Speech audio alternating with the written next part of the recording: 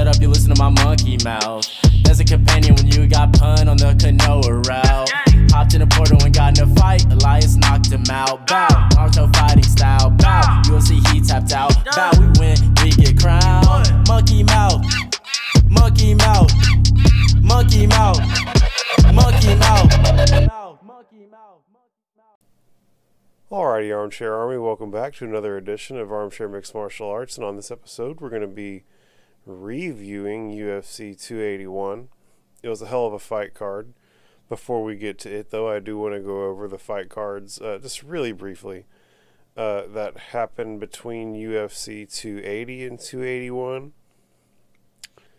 So the first set of fights that happened between then and now was the UFC Fight Night Kattar versus Allen, and this was a really unfortunate way for the main event to go.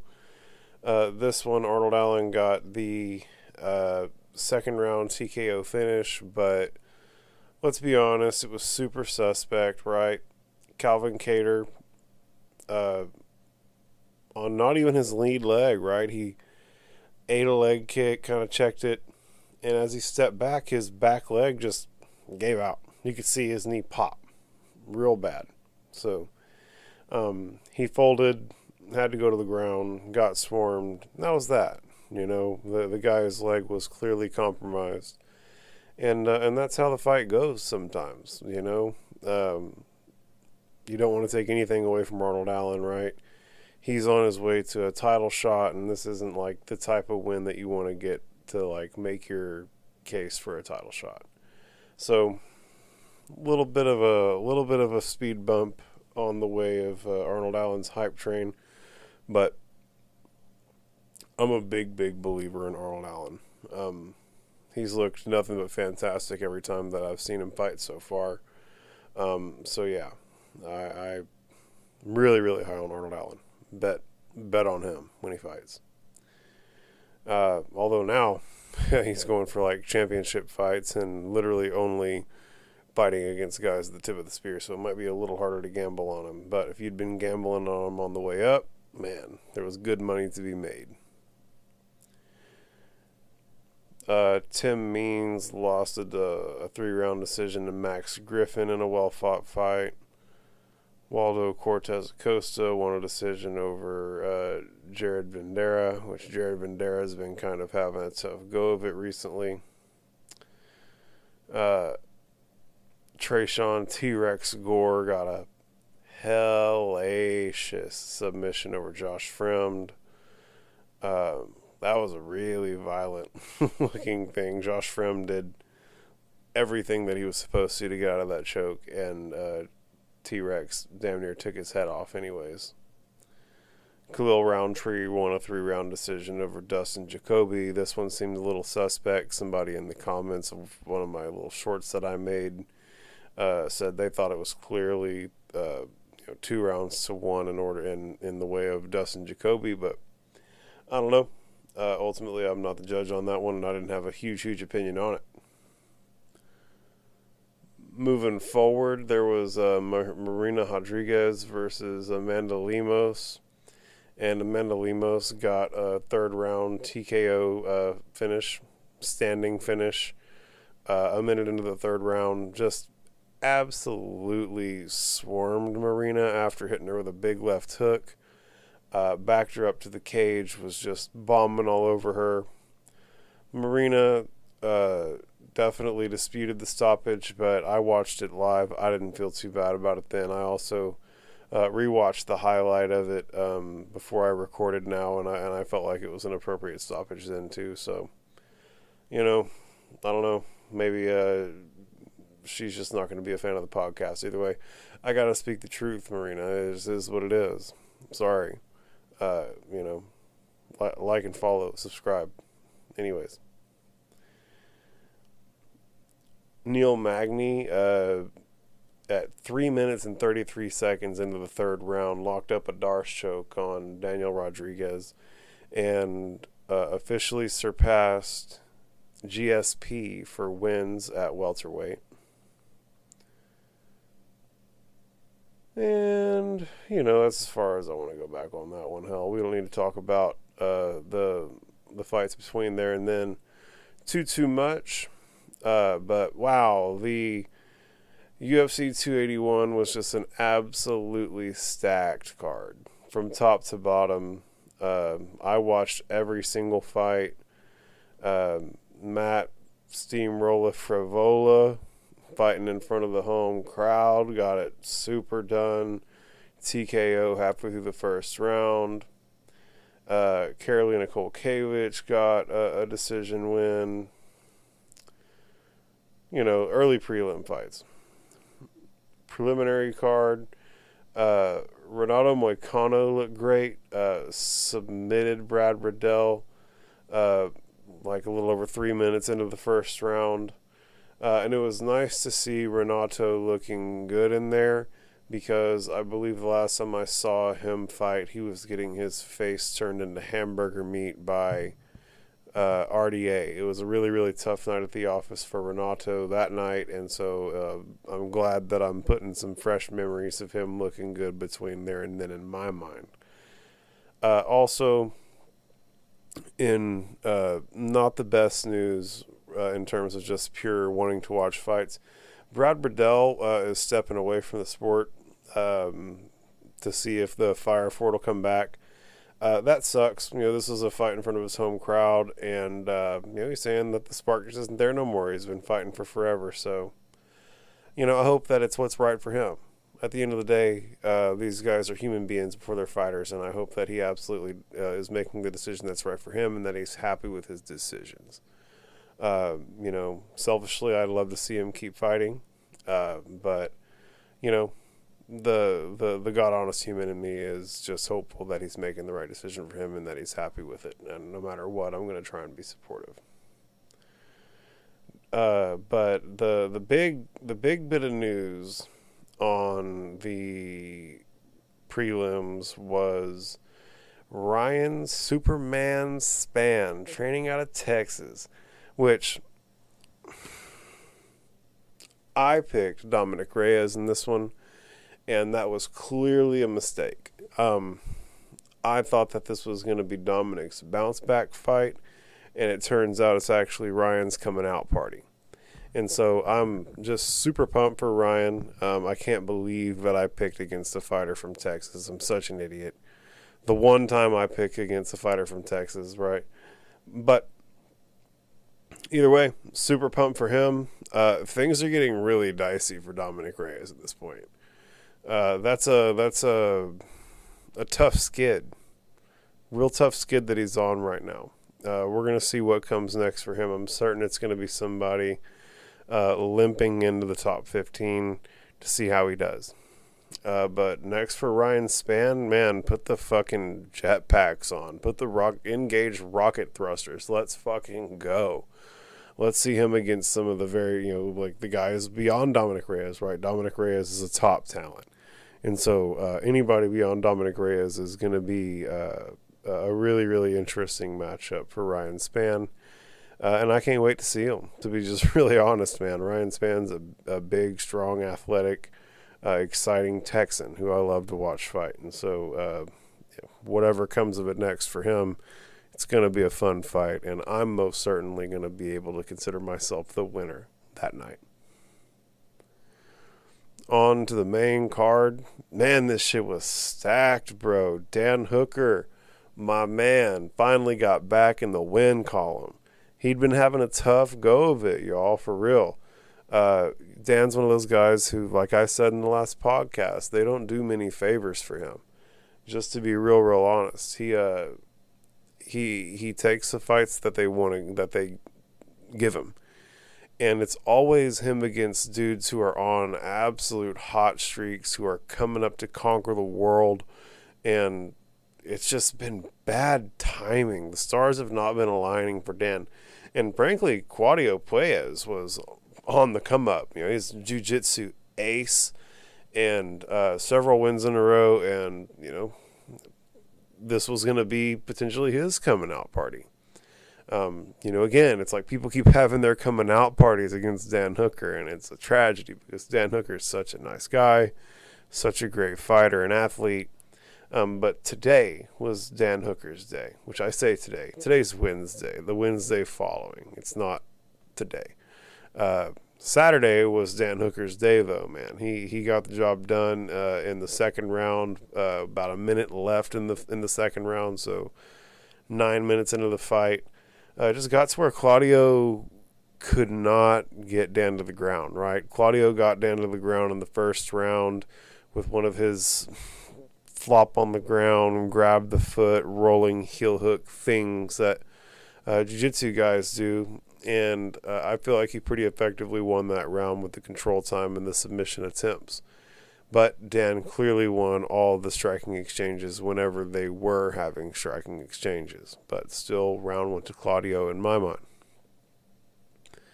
But in the second round, Claudio was clearly a little bit tired, right? His gas tank had been taxed a little bit due to all the grappling.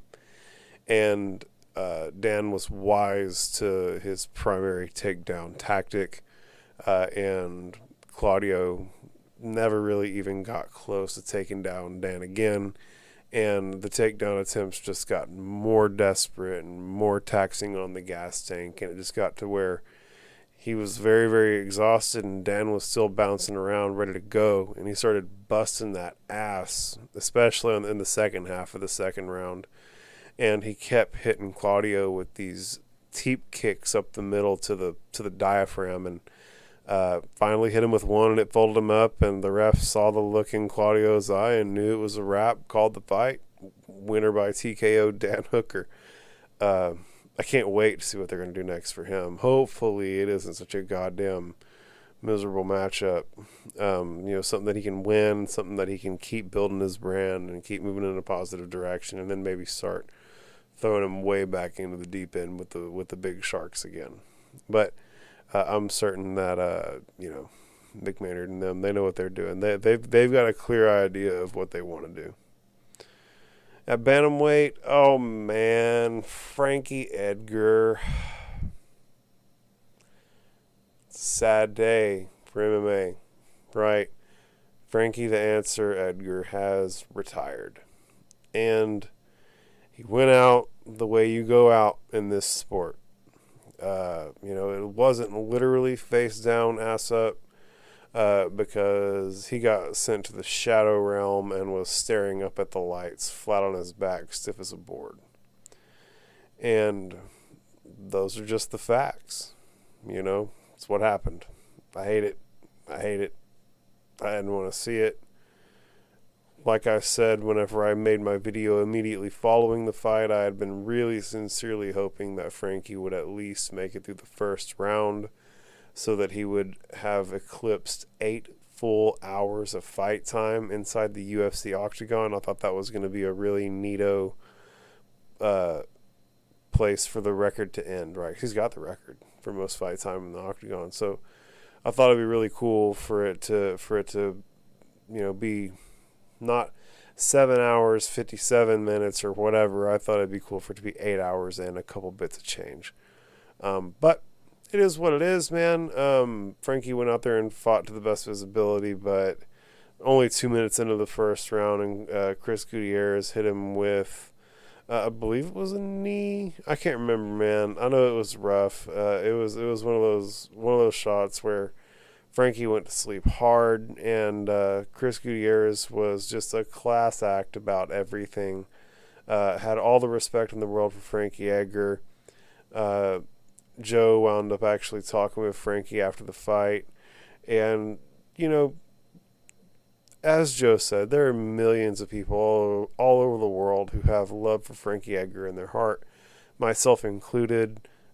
He's been an intrinsic part of what's made MMA great to this point.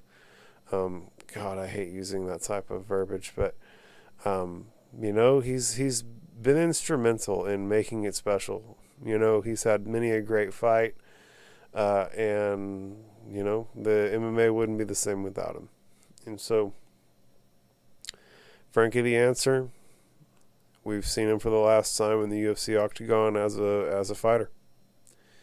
But the night of Chris Gutierrez's, He is now 19-3 with a win over someone like Frankie Edgar. In the type of fashion that he did it, he's only going to have big fights in front of him. He's only going to be moving up that chain at bantamweight. We all know bantamweight's a shark tank. They got guys like Peter Yan, Aljamain Sterling up there at the top. So, it's going to be tough. We're going to see where he lands in the division the longer he goes. But I know he looked really impressive, and I'm really excited to see what they do with him next. And then this one right here, this was fight of the night, potential fight of the year. I actually don't know if it was fight of the night. I don't have that information in front of me. It's something I usually have. Oh, my high ass forgot to do that. That sucks. Again, like I keep telling you all every time, I'm not a fucking professional. I keep fucking this up. I don't have that information in front of me. But either way, I know in my heart it was fight of the night, and I know in my heart it's a potential fight of the year contender, so we can speak from that perspective, right? And it was Dustin Poirier, Michael Chandler, and it was just fucking fireworks, guys. It was everything that we all expected it to be. I mean, literally, like exactly how you'd expect it to go.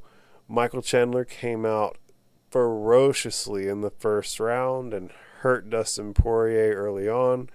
But as the fight went on, Dustin Poirier slowly kind of took over. Even as early as the back half of the first round, it seemed as though Poirier was landing the higher volume of shots and to the greater effect. And I actually wound up having Dustin Poirier winning the first round. And as it turns out, that's also how every judge had it scored as well. So it was a clear win in the first round for Dustin Poirier. But then Michael Chandler came out in the second round and wrestle-fucked him the entire time. Had several minutes of control time. And threatened all kinds of chokes. And won the round. Flat ass out. On every card. And so it was clearly, all judges had the first round going to Dustin. All judges had the second round going to Chandler. It was all coming down to the third round. In the third round, they came out, met in the middle, and just fought like sons of bitches, man. Rock'em sock'em mixed martial artists is the bottom line. It was wild, and it just turned into a situation where they went to the ground and Dustin Poirier took Chandler's back and locked in a body triangle. And man, in the third round, you're tired. You got a black belt in Dustin Poirier on your back with a body triangle. It was a bad way for Michael Chandler. And so Dustin Poirier wound up locking up a rear naked choke, but it wasn't even under Chandler's chin. He just wound up stretching him out, and when he stretched him out, he was able to slip it under the chin, and that's whenever Chandler had to tap. So it was an incredible fight. I couldn't have asked for it to have been any better. The second round was like letting the beat build, right? We knew how crazy it was in the first round. The second round was grappling. What was going to happen in the third round, right? And they came out and it went the way it did. And you couldn't have scripted it better, in Josh's humble opinion. The next fight was Carla Esparza versus Zhang Weili, and Zhang Weili cut through Carla Esparza like a hot knife through butter. And, I picked Zhang Weili, but only for petty-ass reasons, dog, because I didn't like the way Carla Esparza went out there and performed against Rose Namajunas. But I also equally didn't like the way Rose Namajunas went out there and performed against Carla Esparza, right? It's a two-way street. It takes two to tango. I wasn't real high on Carla Esparza, and it was clear that Zhang Weili had the advantage in the striking department. When they were up on the feet fighting, it looked like Carla Esparza was just a step behind, almost flustered. Didn't look like she knew quite what to do with the puzzle that Zhang Weili was presenting her in the octagon. And then in the grappling, Carla's so experienced that even at the end of the first round, Carla at the end of the first round had the advantageous position because she's so technically sound and so intelligent in the grappling department that she was able to outmaneuver Zhang Weili. But Zhang was clearly the more explosive of the two. She was having a lot of, there was no holding her down, right? It just happened to be that's whenever the round, I think that when she got there, she wasn't even able to hold Zhang down for an entire minute. She wasn't even, it wasn't even a minute of control time, and Weili was able to get her off her, right? But again, Carla was so technical that she was able to get there in the first place, which I found really impressive. But again, Weili, just too explosive an athlete, was able to force her way out of a bad spot. And then the second round came around, and Weili just overwhelmed her and wound up choking her out. Yeah, choked her out. And that's that, man. And so Weili is now a champion for a second time. And it's going to be interesting to see what they do with her, man. Maybe they do another rubber match with Rose. Who knows? Who knows what they're going to do? It'll be interesting to see. I know I'm going to be keeping my eye on it. I doubt they do a rematch with Carla Esparza, though. And then on to the main event of the evening. I'm certain you guys can hear it in my voice. I'm not particularly pleased with how this one went. I was pulling for Israel Adesanya, right? He's like my guy with the anime shit that he's into, and there's just on several levels, man. I'm a big Israel Adesanya fan. But Alex Pereira came in and got it done. Every judge had it 3-1 for Israel Adesanya, so it came down to Alex had to get the finish in the 5th round. And Alex went out there and dumped his gas tank out and got it done. That's the bottom line. You could tell that he was throwing things with a little bit nastier intention in the 5th round. In the 5th round, you could also tell that he was throwing it with a little bit higher volume. You could just tell that Alex Pereira was going to throw everything that he had at Israel Adesanya in that 5th round.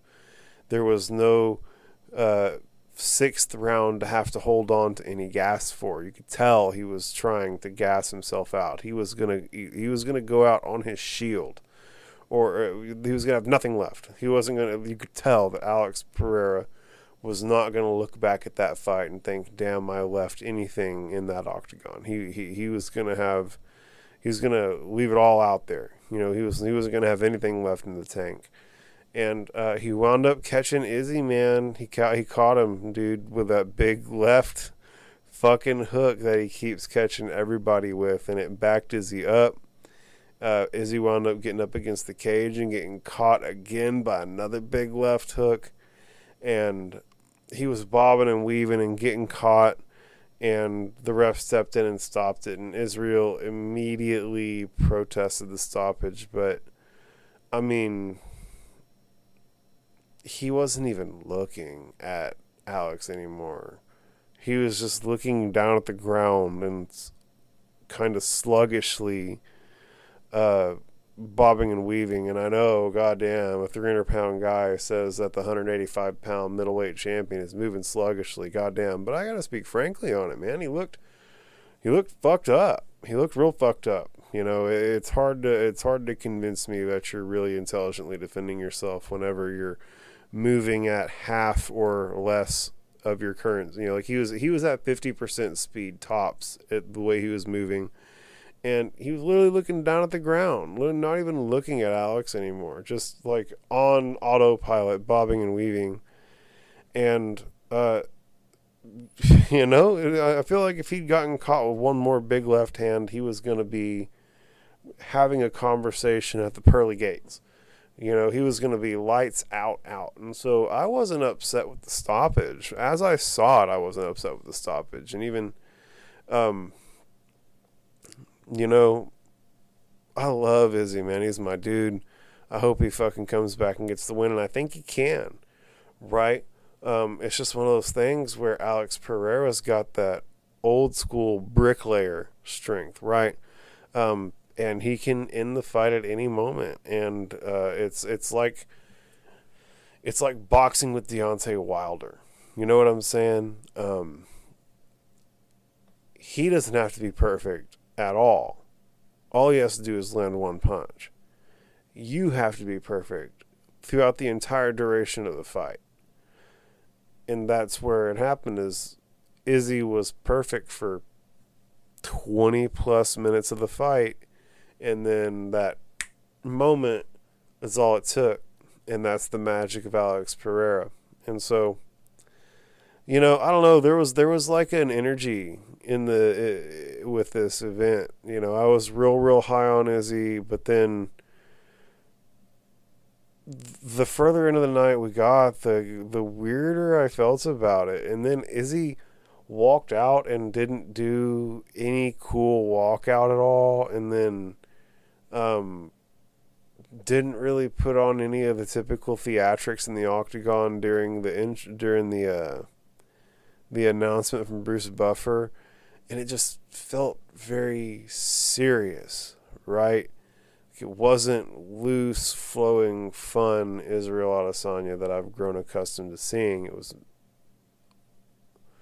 almost tense, Which, granted, he looked loose in his movements, right? It looked like he was physically loose and able to do what he needed to do, but there was a tension that was being created with the way that he walked out without any theatrics, and the way that he wasn't having fun in there in the octagon before the fight. I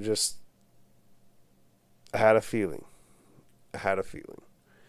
And what's wild is that by the fifth round, I didn't have that feeling anymore. By the end of the fight, I was like, oh man, Izzy's got it. I really did think that Izzy had it, and that was a wrap. And yeah, whenever Alex did what he did, I was pretty goddamn shocked. But this clearly sets up the rematch, right? Izzy defended his belt 5 times. 5 times he defended his belt, which he wasn't able to beat Anderson Silva's record. So again, shout out to how good Anderson Silva was. But again, the times were different. MMA wasn't quite where it was. The level of competition that Anderson was fighting against, by and large, wasn't where the level of competition that Israel was fighting, etc., etc. There's so many ways to talk in circles around the circumstance to see who's better, Israel or Anderson. And they already fought, but Anderson was already over the hill, etc., etc. And also, he just got beat up by Jake Paul, which that's a whole other side everything. But either way, we've got a rematch coming between these two, and it's going to be fireworks, right? There's no way it doesn't do well on the PPV. This card was, they stacked it up. It was full of nothing but absolute bangers. I had a fantastic time. TKO, submission, TKO. Damn, the entire main card was nothing but finishes, y'all. 3 TKOs or knockouts and 2 submissions. So, big storylines, big finishes. You can't ask for anything better than that in a fight card. Moving forward, we've got a fight night between Derek Lewis and Sergey Spivak.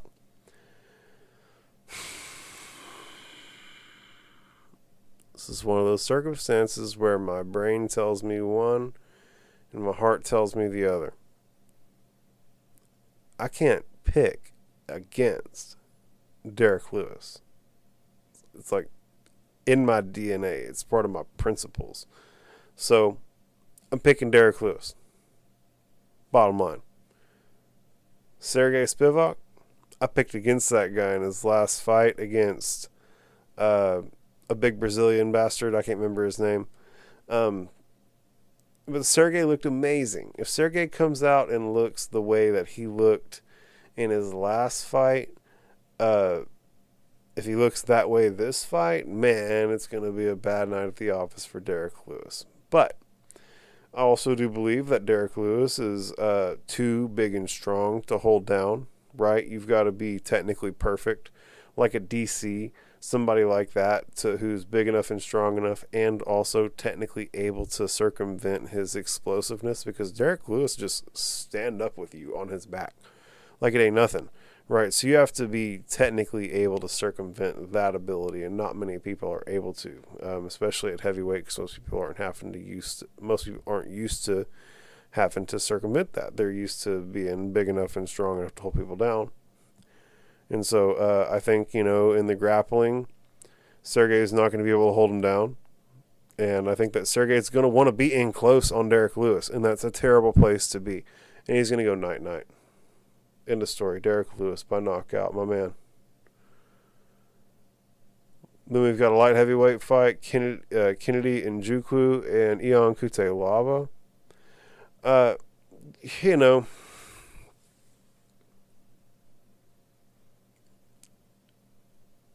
I'm not like insanely high on either of these guys, and for different reasons. Kennedy has all the physical tools in the world, but seems like he lacks a little bit of that killer instinct, right? Ion Cutelaba, kind of small for the division, kind of lacking some of the tools, but he's built like a brick shit house and is a fucking maniac, ready to bring the fire. So, but Eon's also kind of chinning, right? So, I gotta pick Kennedy. Kennedy's the bigger, more athletic guy. I think he'll come out and fight smart. And as long as Eon doesn't land a bomb on him, it should be good to go for Kennedy. If Eon lands a bomb, everyone's got a puncher's chance, especially someone like Cutelaba. Chase Sherman, Waldo Cortez Acosta. So Waldo Cortez Acosta, we saw him fight here recently, and he was a former pitcher from the Dominican Republic. He has a big right hand, but we haven't really seen too much out of him. He's only 8-0. Chase Sherman, 16-10, salty record, but been around for a long time with 26 professional fights. I do feel like the last fight that we saw Waldo in was a dog fight. It gave him some good experience. Let's keep the hype train going. Let's pick Waldo on this one. Muslim Sokolov, Andre Fialho. Gotta probably pick Muslim Sokolov on that one, to be honest.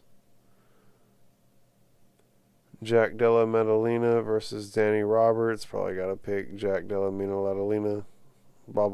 Spieben on that one. Then we got a fight night: Thompson versus Holland. Everybody keeps saying it's like a favorable matchup. I don't understand why. Like, in what world is a favorable matchup? Kevin Holland likes to stand and strike with boys. He's got, he's a pretty good grappler, but that is not like someone who comes out and takes people down and grapples, And so you're going to tell me that it's a favorable matchup for Kevin Holland to try and get into basically a kickboxing fight with Stephen Thompson? That's fucking crazy, dog. Stephen Thompson liable to light Kevin Holland the fuck up. Kevin Holland will have to figure out a way to close the distance, put him against the cage, get him to the ground, take advantage of his Brazilian Jiu-Jitsu. Because otherwise, Stephen Thompson, it's like a case of y'all must have forgot. Because Stephen Thompson's a goddamn legend, especially whenever it comes to striking on the feet. So, yeah, dog, I probably got to pick Stephen Thompson on that one. As much as I love Kevin Holland, I hope I'm wrong. Like, my heart tells me Kevin Holland. I want Kevin Holland to win. Bruh, you're going to try and tell me you're going to win a striking fight against Stephen Thompson? No way. If Kevin Holland's smart enough to come out and grapple, and he can do that successfully, then it'll be Kevin Holland's night. But if he tries to stand there and throw 1-2s at Stephen Thompson, he's going to get a lesson in karate. Ryan Barberena and Rafael Dos Anjos. I got to pick Ryan Barberena on this one, man. The last couple times I've seen Ryan Barberena fight, he's been looking exceptional. That being said, RDA's been, we were talking earlier about Renato Moicano, how good he looked and how the last time we saw him fight, he was getting his face run through the wood chipper that is Rafael dos Anjos. So it's one of those things. RDA's old, kind of getting over the hill a little bit. Ryan Barberena is young and crazy, on the come up, was in like a fight of the year contender in his most recent outing. So I just think he's going to put the pedal to the floor, and I think that they're going to step out to the center, and I think Ryan Barberena is going to be the one it's going to be a matter of who gets the other one backing up. I think Ryan Barberena is going to be able to get RDA backing up, and that's going to be the story of the fight.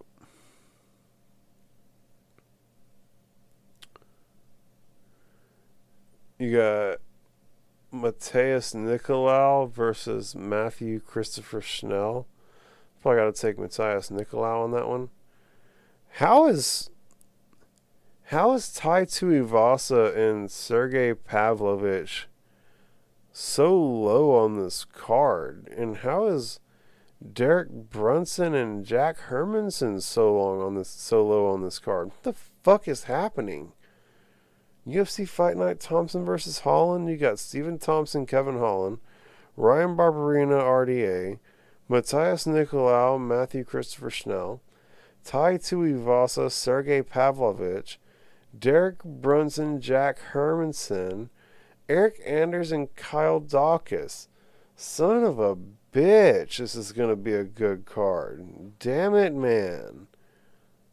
But Tai Tuivasa was like literally fighting for a heavyweight championship, headlining a fight in Paris, and you've got him as the fourth fight down on the card, fighting below Mateus Nicolau.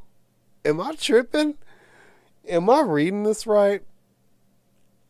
What's happening right now? This can't be real. These dudes really got Tai Tuivasa fighting like in the middle of the card on a fight night. Damn, hope he's getting his bag at least.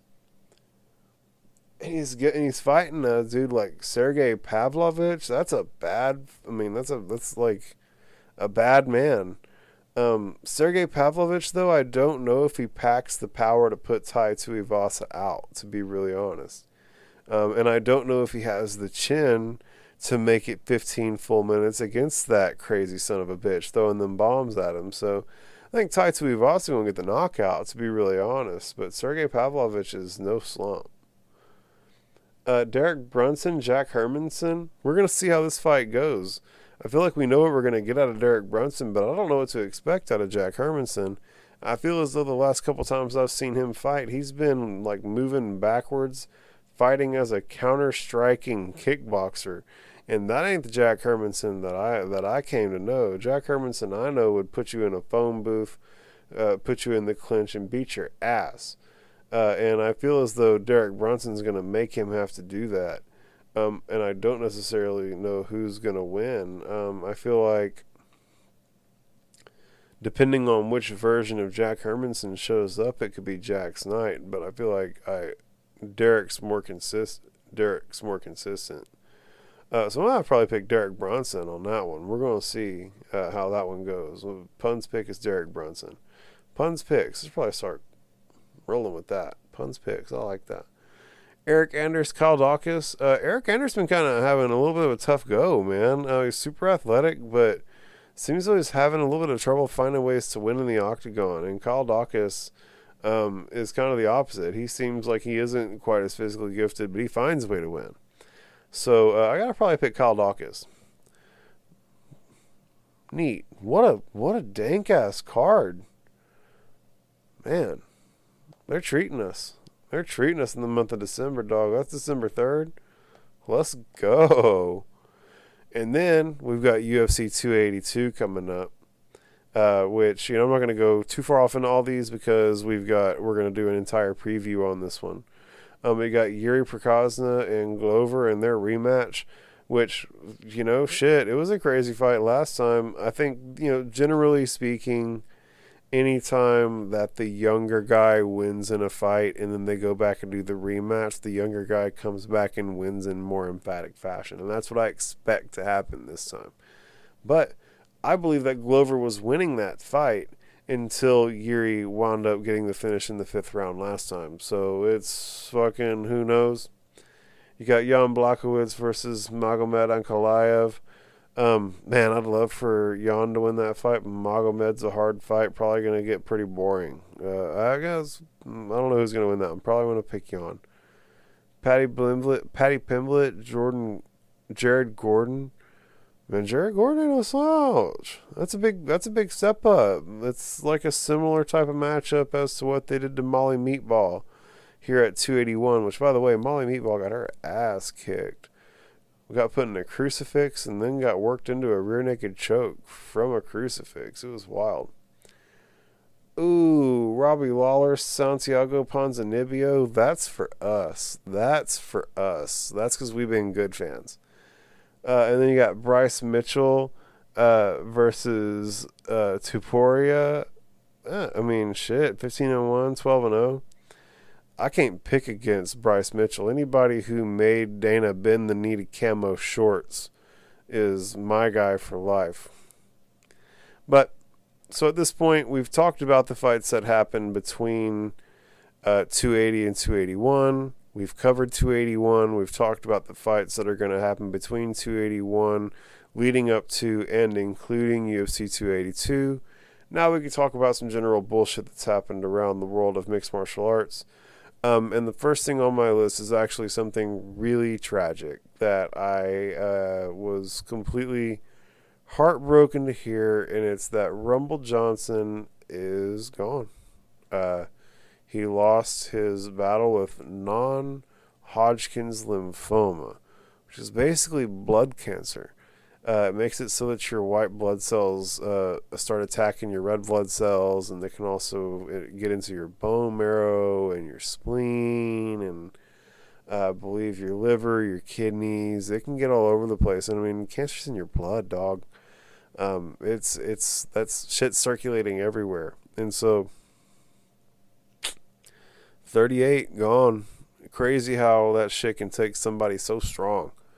You know, that guy was strong, and it took him, you know. And so just appreciate every breath you got, because you ain't guaranteed it tomorrow. I believe he was going in and getting a physical for a fight whenever they started to see the indicators for this stuff and actually got put on the trail. So, you know, the guy was healthy, in fighting shape, and then all of a sudden he wasn't, and now all of a sudden here we are.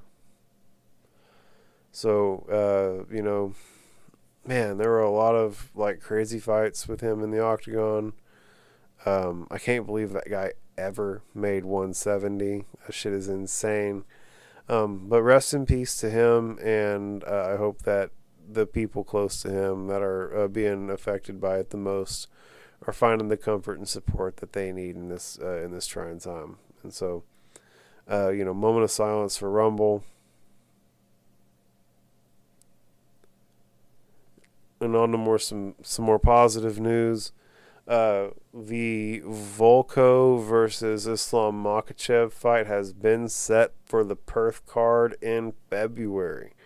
You can buy tickets for that shit, if I'm not mistaken, at this point. So, man, that's going to be a good fight. Volkanovski is definitely a tough son of a bitch to go up and try and fight somebody like Islam Makhachev, right? It's going to be a real test. But no negative can come of it for him, right? The worst case scenario is he goes up there, he gets finished, he comes back down to his weight class and goes, you know, they're bigger up there. I tried to challenge myself because they couldn't give me a challenge in my division anymore. Cool, whatever. Let me fight whoever just won this interim belt so that I can get my belt back and make it re-official, which, on the subject of the interim belts at 145, they're having Yair Rodriguez and Josh Emmett fight for it, which is a super interesting fight. You couldn't get, I say you couldn't get more contradicting styles, but you could. But they're unique, interesting, contradicting styles, right? Where Yair's free-flowing kicks, moving around a bunch, and Josh Emmett's just a fucking smasher. He wants to hit you in the face with a big right hand. So, It'll be interesting to see if the finesse of Yair or the strength of Emmett winds up getting them the interim belt.